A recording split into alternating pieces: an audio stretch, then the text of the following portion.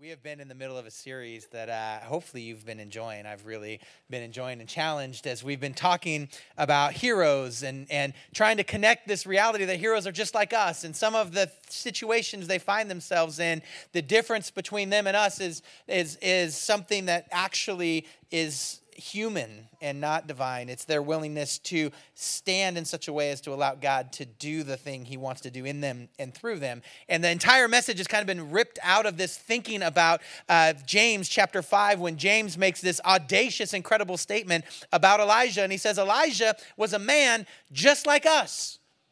And we know Elijah experienced so many incredible things from God, and for James, the brother of Jesus, to make this outlandish statement that Elijah was a man just like us is an incredible truth and eye-popping and revealing, and helps us to look back at some of these folks throughout Scripture and say, wow, they were really people just like us. And sometimes we think about them as heroes, and we don't know how to process that information. The reality is we don't know how to define a hero anymore. And one of our running jokes through the series has been, a hero is someone with incredible character who has incredible behavior, but it's also a sandwich. And because a hero is also a sandwich, we don't really know how to define when someone is being heroic and not heroic. And so we've been looking at these moments in the lives of these heroes from scriptures and decisions and choices they made that elevated them to hero status. And hopefully you've been enjoying it. And today we're going to walk into a story that I really have come to love and do love and enjoy, that is really challenging for me. It's a longer story, and so I'll do my best to bring us all the way through this long story, but it's got some incredible things for us to learn. And it's a story about someone where through the context of the story, God's never actually referenced in any overt way. He's never prayed to in an overt way, but he's present in every moment. And before we even get into the story, I think there is almost an entire sermon in the reality that sometimes we feel like God's not present. Sometimes we feel like God's not part of our story. We're just going through the motions. But as we look at this story, we see that God's hand is divinely intercepting every moment and guiding every moment of this story. And I think sometimes we forget God's also deeply invested in our story. See, I love a good story. I don't know about you. I love a great story. I love telling stories. I love reading stories. I love watching stories. I love listening to stories. I love a great story. And I was thinking about where my love for a great story began. And I think it was some of the moms, the women in my life that helped me love a great story. See, when I grew up with my grandparents. My mom was a single mom, and so we lived with my grandma and grandpa. And my grandma was home all the time, so I was with my grandmother more than I was with my mom when I was really young. My mom worked shift work, but we were always home. And my grandmother loved a good story. As a matter of fact, she called them her stories or her novellas. And by story, I mean she loved her soap operas. Which means as a young boy, I was absolutely mind programmed by these crazy, ridiculous, wild stories that I would watch with my grandmother. I would cuddle up next to her and I would see how the world turned. I knew everything about hospitals, especially general ones, and I knew that there were sands and hourglasses, and that's how the days of our lives worked. And so I grew up with these incredible stories, and some of them were just insane. And if you grew up watching it, maybe you're still watching those, it was just this insane. There was always a love triangle and a death and a villain and a comeback from death. And the villain was now the good guy and was married to the hero, but the heroine is no longer the heroine and she was the villain. And then it was just this great drama and story and excitement, and things would move. And as I grew up, I was always entrenched and invested in these stories. And I remember when we first got a VCR, when a VCR was a new thing, remember that? And I remember knowing that the VCR was always pre-programmed to the stories. And I was never allowed to touch the VCR without getting approval, because if I made or missed one of the stories, whoo! Come on now.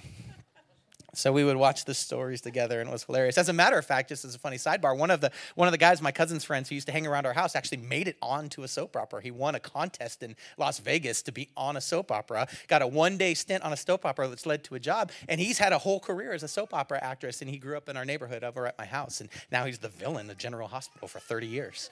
And so it's pretty crazy. So if you know General Hospital, you know Mauricio Bernard. I don't even know his character name anymore. He's the bad guy, though, of General Hospital. He grew grew up in our neighborhood. And so we were always invested in great stories. And today I want to talk about one of the great stories of the Bible. It's a great story. It's an incredible story. It has characters and life and excitement and drama, like stories that maybe you've never even thought that these kind of stories were encapsulated within the scriptures. And if you love a good story, I think you love our story from today. As a matter of fact, it has a king, and the king is crazy.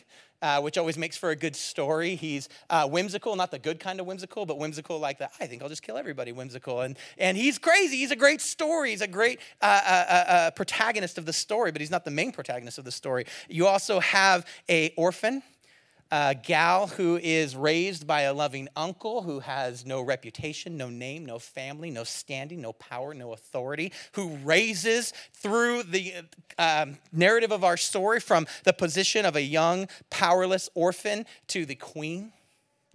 We have a villain who is one of the best villains in the entire scriptures. He's a megalomaniac who's offended by one man, and because he's offended by one man's refusal to respect him properly, he makes a decision to wipe out an entire race of people, literally attempting to kill 15 million or so people because one person offends him. This is a good story.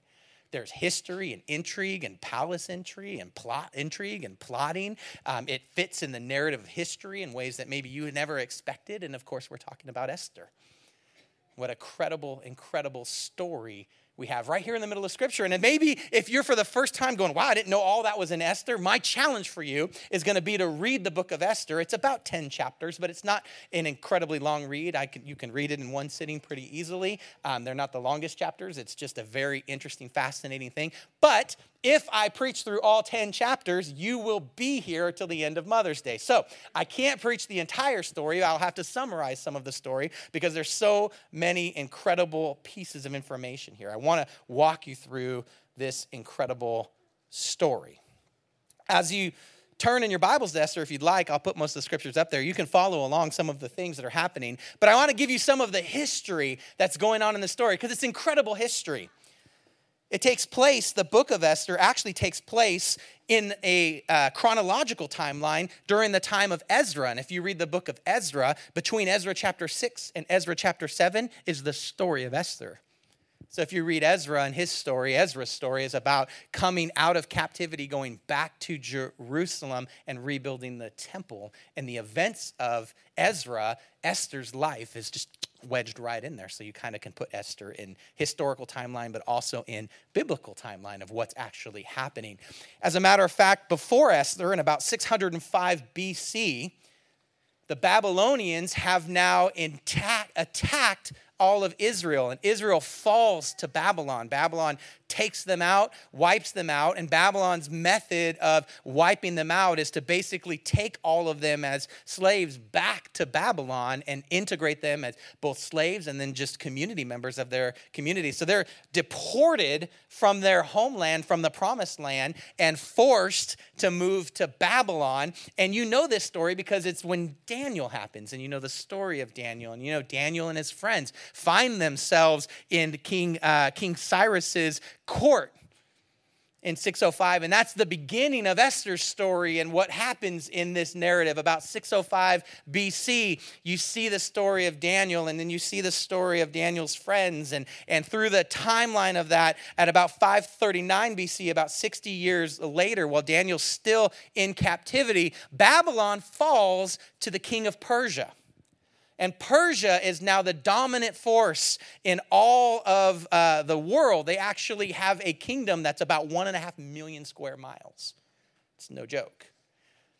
And so Persia is now in control, and this is still happening. You can see in the book of Daniel by about chapter 8 and 9, you see all these things happening. And King Darius allows some of the Jews to leave and return back to Jerusalem to rebuild the temple that was razed and destroyed when Babylon came in and took them all into captivity. And about 50,000 Jews return home and start the process of rebuilding the temple. And that story is encapsulated in Ezra, and all of these pieces weave together. And to go and take a trip from the heart of Babylon back to Jerusalem was about a 1,000-mile journey through the desert. So it was about a 4-month journey to go back and do that and reestablish that. So some of the communication isn't happening as quickly as you might think it's happening in the historical narrative because they didn't have email or cell phones.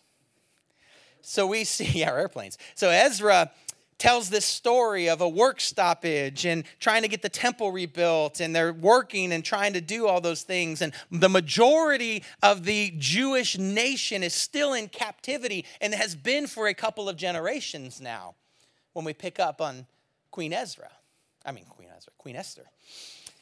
And now we meet about 476 BC, we meet Esther, and she's the future queen of Persia. And so we pick up the story in the book of Esther and what's happening. And I got to recap a little bit because if I read it to you, it will take too long. But it's an amazing story. You should read it to make sure I'm not making this up. It's crazy. King Xerxes has become the king of Persia, the most powerful nation in the earth. And he believes because he's the king of the most powerful nation in the earth, he must also be divine.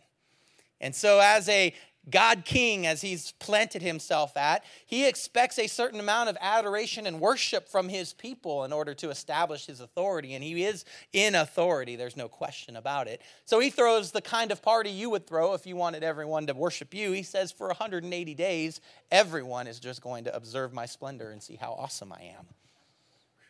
It's a 180-day party. It's a pretty good party. I don't know if you've been to a party that's lasted more than a day, but 180 days is a pretty solid length of time to celebrate. When you're king and in control and no one threatens you, you can throw a party as long as you want to throw a party. So he throws a 180-day party, and they're partying hard and enjoying the celebration, and he's admiring the splendor of his house and of his court. And at the end of 180 days, they haven't partied hard enough yet, so they go, it's banquet time, 7 consecutive days of giant banquets and parties. And as a matter of fact, you get into the story, and I can't make this up. He's literally saying, drink more, party hard. I want to release people, drink as much of whatever you want. And they're getting smashed, and it's the longest banquet in the scriptures. They're partying hard. At the end of 180 days plus 7 days of partying more, even intensely, they have this brilliant idea. And along the side of this, he has a queen by the name of Vashti who has some measure of his heart and authority. And she's managing his household, and she's throwing a sub-party. So the women aren't invited into the main party. She's throwing a sub-party, and they're partying as well. And in the middle of the end of this whole party happening, he upon the advice of his advisors and closest to him, he sends for Vashti, and he goes, you guys think you've been partying. You should see my smoking hot wife, the queen. She really brings the party. And in his kind of drunken revelry, he calls for her to come and entertain my friends. And she says, that's not how this queen rolls. You and your drunken frat boy friends can have your own entertainment. We have our entertainment over here. I don't have to come and do that. I refuse. Well, she makes a stand, and that stand's a healthy stand. You, I think, and I would agree. However, she does not have the authority of the king, and now has defied the authority of the king, and he and his drunken advisors have a dilemma, because how in the world can they allow, if the queen defies the king, then what hope do they have of keeping their wives in line?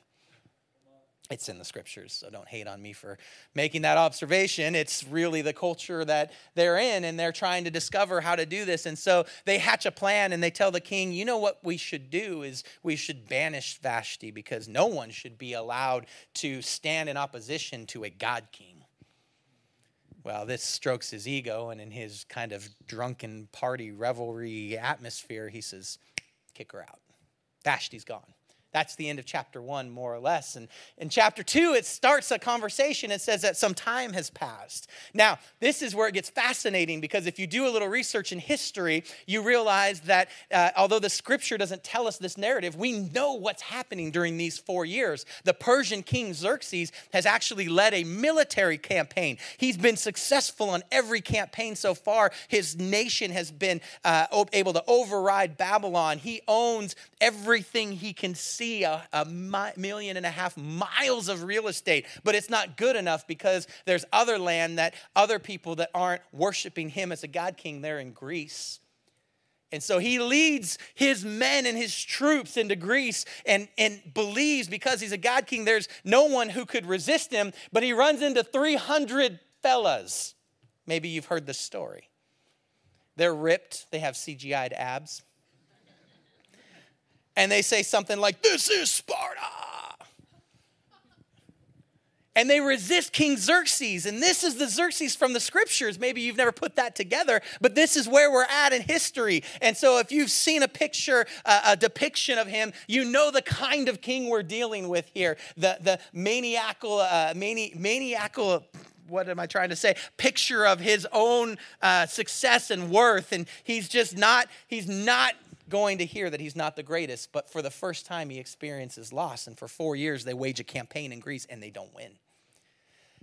So chapter 2 picks up, they've returned home, and there's something in him that seems to have happened. Maybe it's humility, maybe it's just looking for comfort that to reaffirm his perceived deity. And so he wants a queen again, but Vashti's been banished.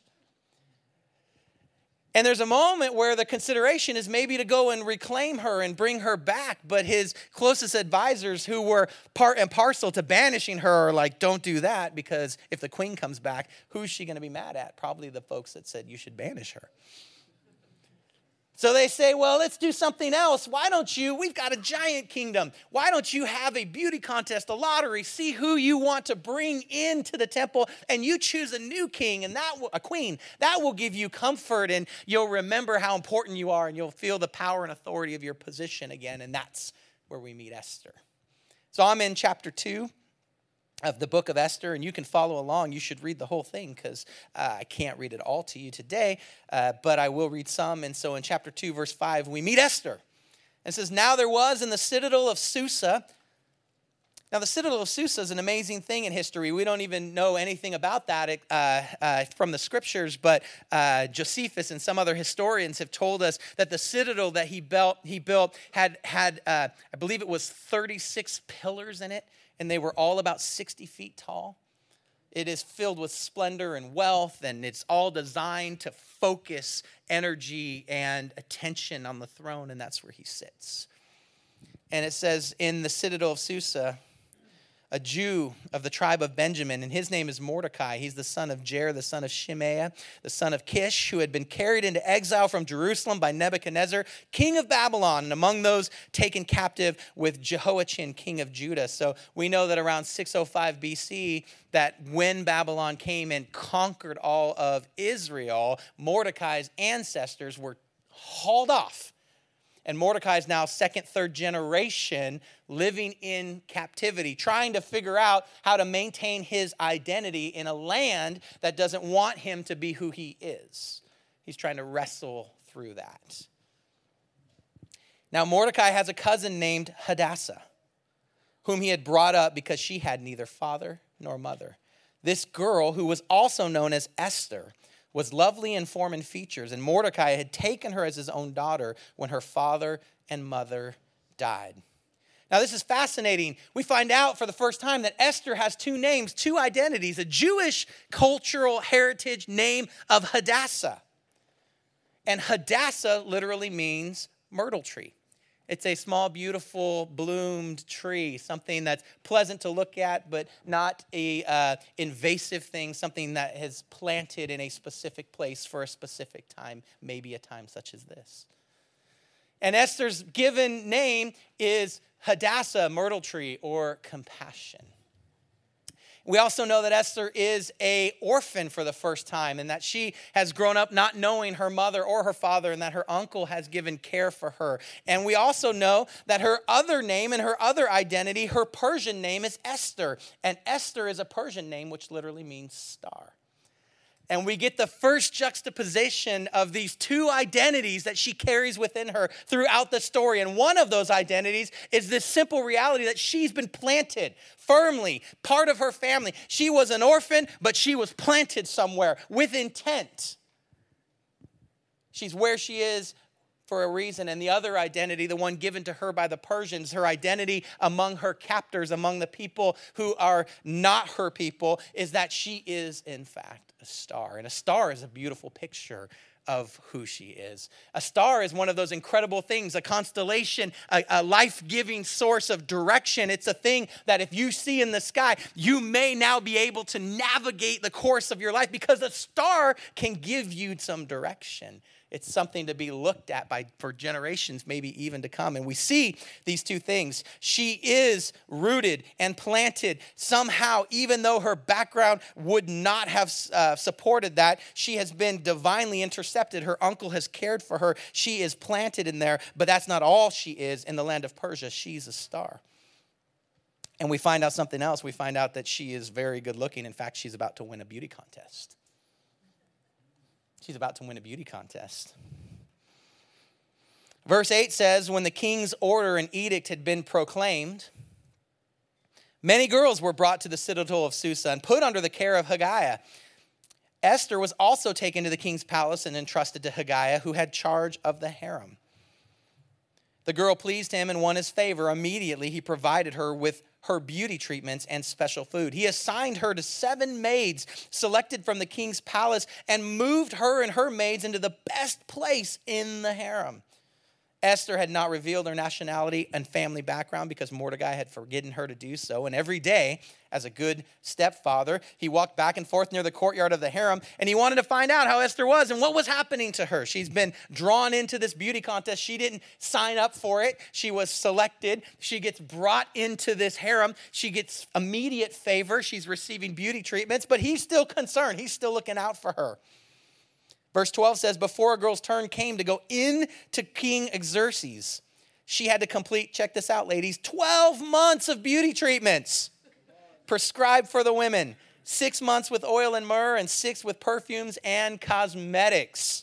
I know many of you would love a spa day. 6 months of spa days.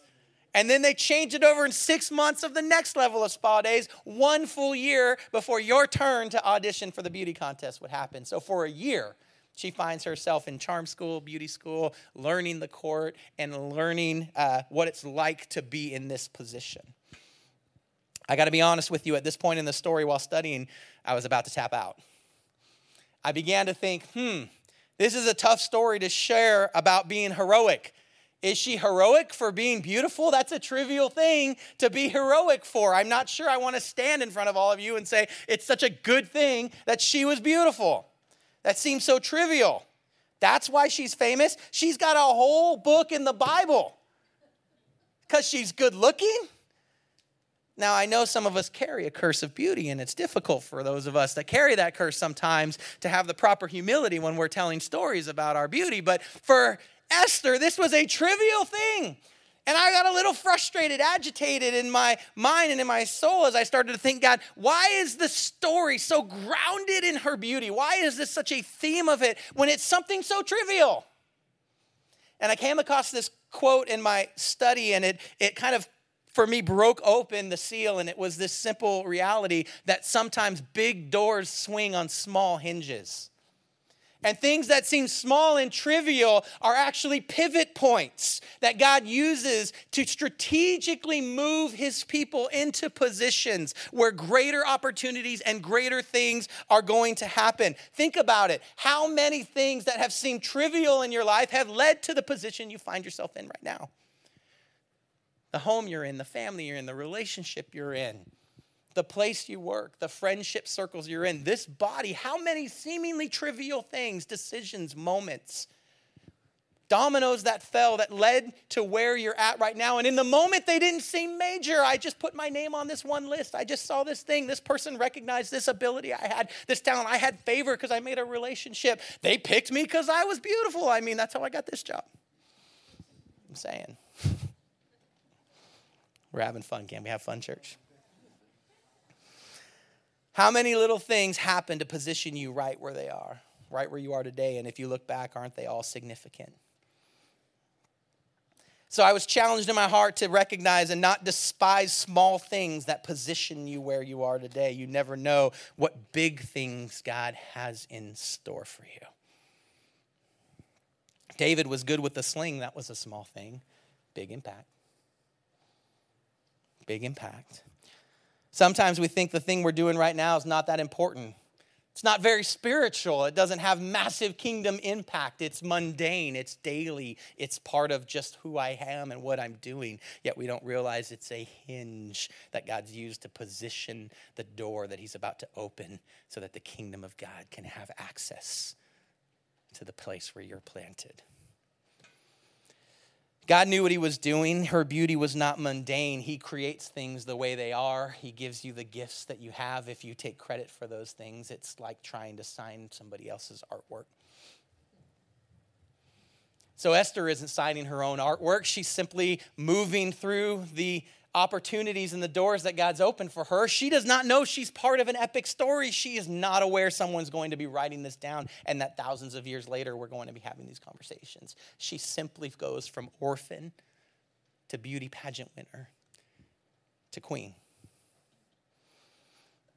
God creates things the way they are. He knew Xerxes was going to be looking on the outward, so he raised up a star because trouble was coming. Chapter 2, verse 17, I'll move ahead. It says, now the king was attracted to Esther more than any of the other women. And she won his favor and approval more than any of the other virgins. And so he set a royal crown on her head, and he made her queen instead of Vashti. And the king gave a great banquet. He's great at banquets. Esther's banquet for all the nobles and officials. He proclaimed a holiday throughout the province and distributed gifts with royal liberality. And when the virgins were assembled a second time, Mordecai was sitting at the king's gate. And Esther had kept secret her family background and nationality, just as Mordecai had told her to do. For she continued to follow Mordecai's instruction as she had done when he was bringing her up. She respected her elders and her family as she should and could. Verse 21, some of the palace intrigue begins to unfold. It says, during that time, Mordecai, who's always hanging around the gate, he's looking after her. He feels responsible. He's her stepfather and uncle. During that time, he was sitting at the gate, and Bigthana and Teresh, two of the king's officers who guarded the doorway, became angry, and they conspired to assassinate King Xerxes. But Mordecai found out about the plot, and he told Queen Esther, who in turn reported it to the king, giving credit to Mordecai. And when the report was investigated and found to be true, the two officials were hanged on a gallows. And all of this was recorded in the book of the annals, and it was presented into the king. Now that seems like an insignificant sentence, but it's another door hinge. If you read the whole story closely, I don't have time to unpack all of that. If that's not recorded in the book of the annals, then the king doesn't read it one night and remember that it's incredibly important for him to say thanks to Mordecai, and it's another domino that falls. And maybe, just maybe, writing down the incredible moments and things that God's done is important because you can revisit them and it will remind you to be grateful in times when you're not feeling so grateful. Just saying. More small hinges. And so we see their favor grow and gain, and we see Mordecai still strategically outside of the gate, and Esther's now raised into this incredibly significant position in the kingdom. She's the queen, and now we meet our villain, and his name is Haman. Chapter 3, verse 1, it says, after these events, King Xerxes honored Haman, son of Hammedatha, the Agagite. Good luck with those. And elevated him, giving him a seat of honor higher than all of the other nobles, and all the royal officials at the king's gate knelt down, and they paid honor to Haman, for the king had commanded concerning him. But listen to this, Mordecai would not kneel down or pay him honor. Haman bursts on the scene. He wins the fame and reward and favor of the king. And we know the king likes to throw banquets and be generous. And he says, Haman, you've done so great. I want to honor you at a high place. And we're going to have a celebration of you. And everyone will bow down and recognize how authority you have. And you'll be like a god to them the way I'm like a god to them. And Mordecai says, homie, don't play that. I don't bow before anyone but God.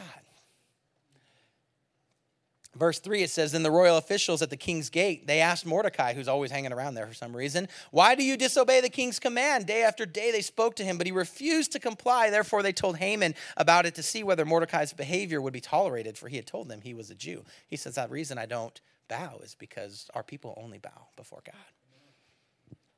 When Haman saw that Mordecai would not kneel down or pay him honor, he was enraged. Yet having learned who Mordecai's people were, he scorned the idea of killing only Mordecai. Instead, Haman looked for a way to destroy all of Mordecai's people, the Jews, throughout the entire kingdom of Xerxes.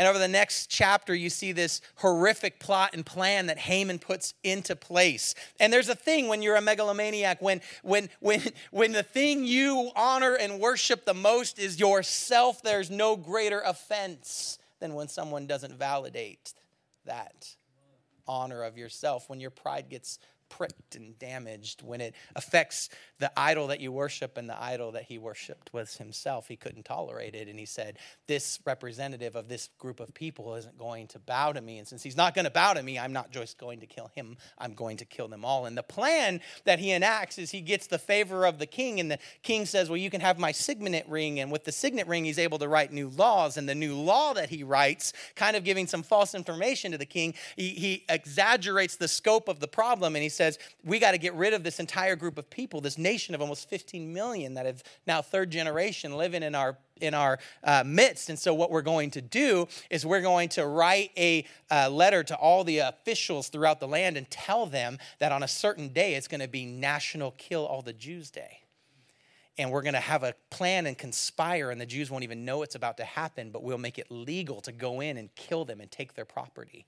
And that will properly motivate the people who would want to do that kind of behavior. And so they gather together this secret plan, and he sends it out and the missives through all of the officials, and they pick a day and make a plan, and they're going to kill them all. Now, Mordecai has this tenacious habit of hanging around the city gates. And so he becomes aware of this plan. And as he becomes aware of this plan, this elaborate plan, and has a due date and a timeline on it, he recognizes that they better do something now. Now, this is a part that always makes me smile and laugh as I read the story. I think, at what point was Mordecai tempted to just be like, hey, dude, it's cool. Like, don't kill 15 million people, I'll bow, but he won't bow. And the people of God should never surrender the values of God. He says, yeah, it may isolate us and put us all at risk, but I need to stand for my faith and for my God, not bow to the pressure of the world. But I wondered about that as I read that and thought what a amount of courage Mordecai must have had to literally be responsible for the potential genocide of his people, because he alone would not give respect to the person that God did not elect. And so he goes to Esther, and through a individual, he's not allowed to get into the presence of the queen anymore. She's gone from his adoptive orphan niece to royalty, and he can't get into her presence, so he sends a messenger to her and says, this is the plan that's coming out of the palace, and is there any way you can intercede and any way you can help, because otherwise we're toast. And so we pick up the story in Esther chapter 4, verse 9. His emissary, Hattach, went back and reported to Esther what Mordecai had said, and she instructed him to say to Mordecai, all the king's officials and the people of the royal provinces know that for any man or woman who approaches the king in the inner court without having been summoned by the king, there's but one law, that he be put to death. The only exception for this is if the king extends the golden scepter to him and spares his life. But it's been 30 days. 30 days have passed since I was called in to see the king. Now, that's a great marriage, first of all, but we won't go there.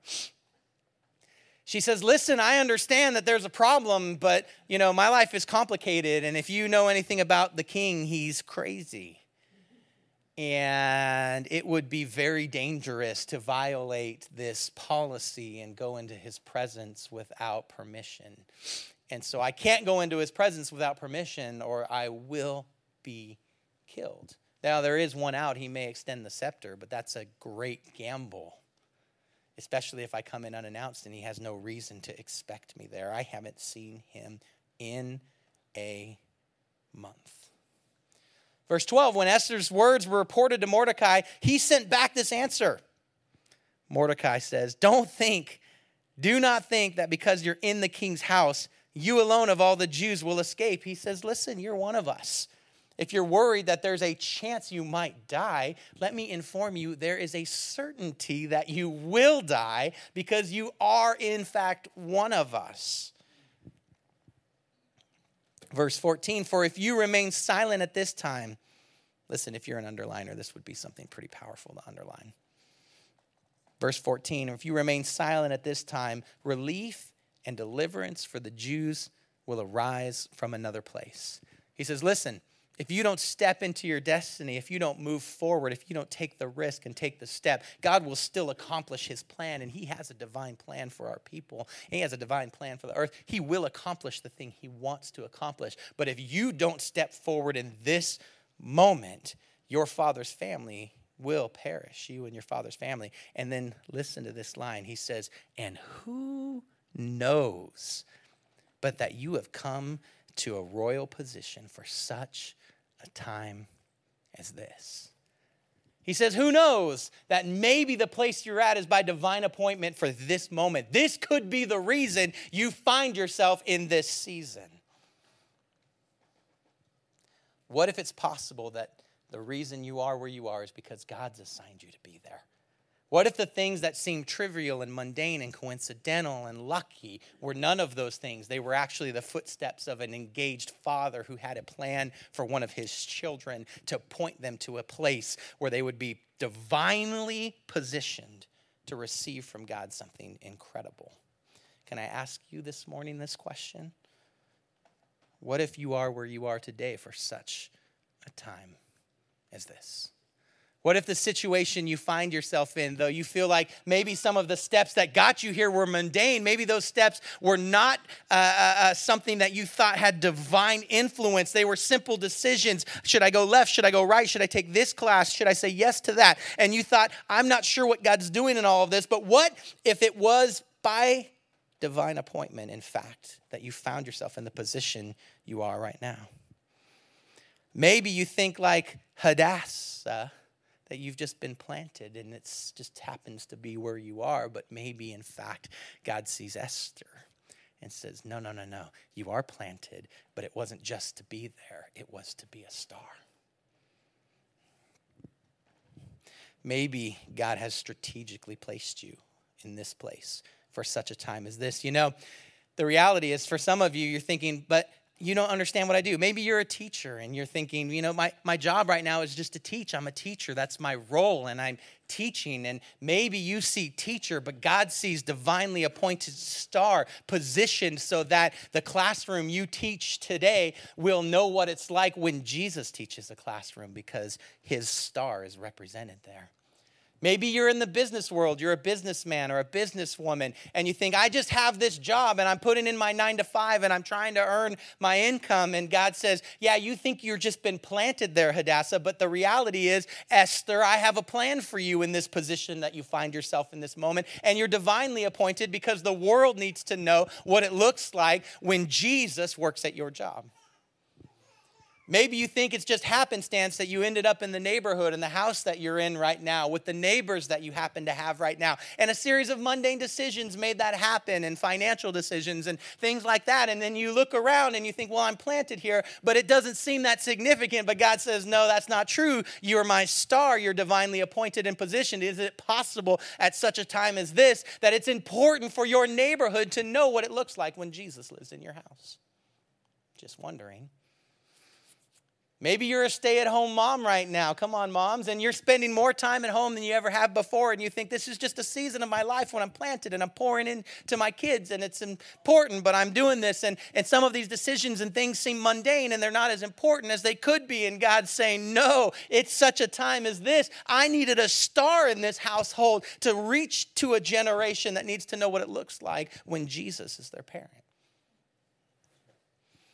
Maybe it's possible you're retired right now or looking at retirement and you're thinking, my influence and my season of influence has shifted and been changed, and I was a star maybe or not a star in that season, but it's a new season and I'm now just kind of planted where I've been planted. And isn't it possible that God would want to know in such a time as this, what does it look like when Jesus is retired in your circle of relationship? Would Jesus retire that way?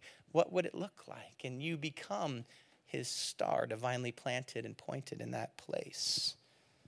Sometimes you think these things are small and trivial, but when we lose sight of the bigger picture, we start to lose sight of our purpose. And then we wander through our lives aimlessly looking for a purpose, not convinced that God might have a purpose in the place where we're at. What if we were convinced it was for such a time as this. In the past couple of weeks, one of the really neat experiments, I'll call it, but growth steps we had in our rooted groups is we talked about how to share our testimony. And some of us had a very challenging conversation about what it means to share our story. And it was challenging to think about. For some of us, it's terrifying to think about having to, in just a couple or 3 minutes, say the 3 kind of pictures of this is where my life was before Jesus, this is what Jesus did, and this is where my life is today. And forming that into a cohesive conversation is very challenging. And if you can't do that, let me challenge you. That's an incredible exercise to figure out, can you tell the story of how you became a follower of Jesus in just a couple of minutes? It should be a tool that you have and are equipped with as a follower of Jesus. If you haven't developed that like any muscle, you should work on it a little. But then there was a challenge within the homework to say, is there someone in your circle of relationship right now that you might be able to just share that story? Look for those appointments and ask God by the power and favor of his Holy Spirit to give you opportunity to share your story. And I'm not going to lie to you, it was really hard. And it was daunting to think about that. But let me ask you a question, because you're here and somehow you got here. Is there any of you in the room today that would say, you know what, I really hate the person who told me about Jesus? Now, if you're sitting next to them, you have permission to not participate. But other than that, would you raise your hand and just say, I hate that person that told me about Jesus? That's interesting then, because suddenly it seems like it might be important to recognize that the place where you're divinely planted, that though you think I am a tree rooted in this spot for this season, God might say you're a star for others to see and recognize my love and authority, because I'm betting the person who shared with you wasn't thinking like Esther wasn't thinking, that in this moment I'm being a star and promoted to some position of authority. They were simply trying to be obedient and available to God. And again, all of these small, seemingly insignificant steps bringing them to this moment where God utilized them, and look at where you are today. And some of you have been thinking as I've been saying this, well, that's fine, Pastor Mike, but you don't work where I work or live where I live or know the groups and circles that I float in, and you don't know what tremendous risk it would be to stand up for God in that environment. I'll be that person, and they'll avoid me if I'm at work and I look for an opportunity and say, you know, how are you? Can I pray for you? And I try to peel that back and say, you know, this is who I am and what I believe and how that applies to that thing. They're going to isolate me, and I'll be rejected from the cool kids table, to which Esther would say, I'll be dead. And you say, wait a second, you don't understand. Maybe you're a student and you're thinking, there's no way if I bring that up, my professors will think less of me and my classmates will think less of me and I'll be rejected again. And the pressure of that, life will get harder. And Esther would say, but I would be dead. Maybe you're thinking I'll just die on the inside anyways because I'll be mortified and embarrassed and terrified and I'd rather be dead. And Esther would say, but I'll actually be dead. And so I wonder about the risk that we were willing to take in order to hear from God. And so Esther has to decide, is it in fact worth the risk? Verse 15. So Esther sends this reply to Mordecai and says, go and gather all the Jews who are in Susa and fast for me. Don't eat or drink for 3 days or nights, and I and my maids will fast as you do. And when this is done, I'll go to the king. And even though it's against the law, if I perish, I perish.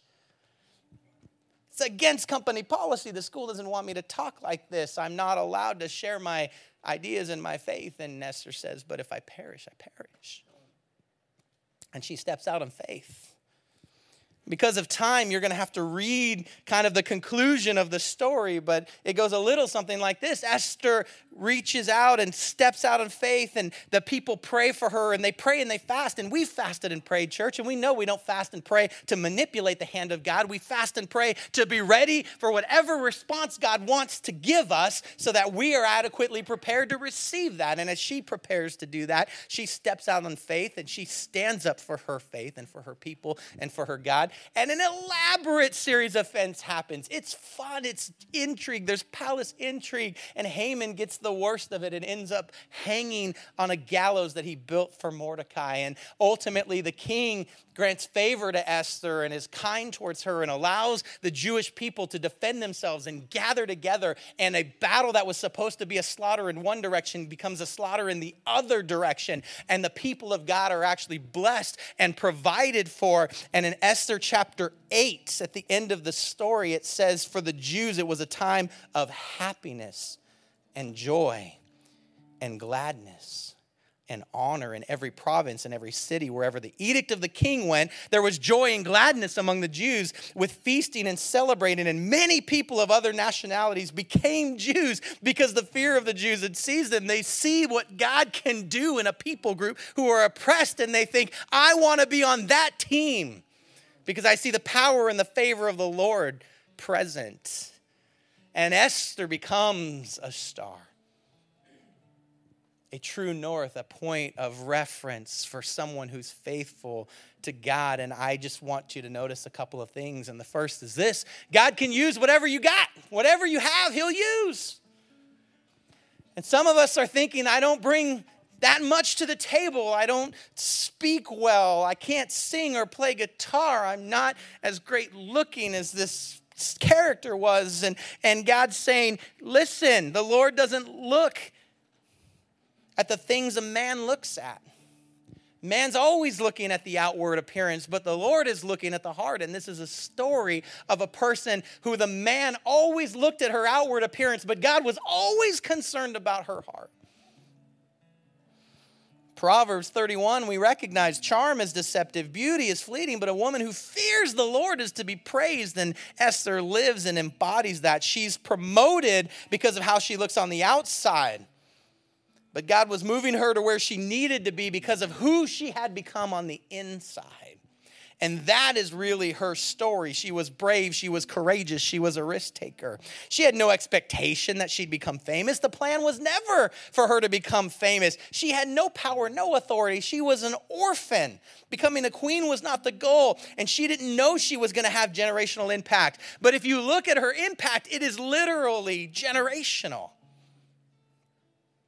We know that her story happens in the book of Ezra while the temple is being rebuilt. And we know that she is married to King Xerxes. And we also know throughout history that Xerxes' son becomes the next king, and his name is Artaxerxes. Now, Artaxerxes is a fascinating character throughout history. We meet him at several points in the scripture, especially in the book of Nehemiah.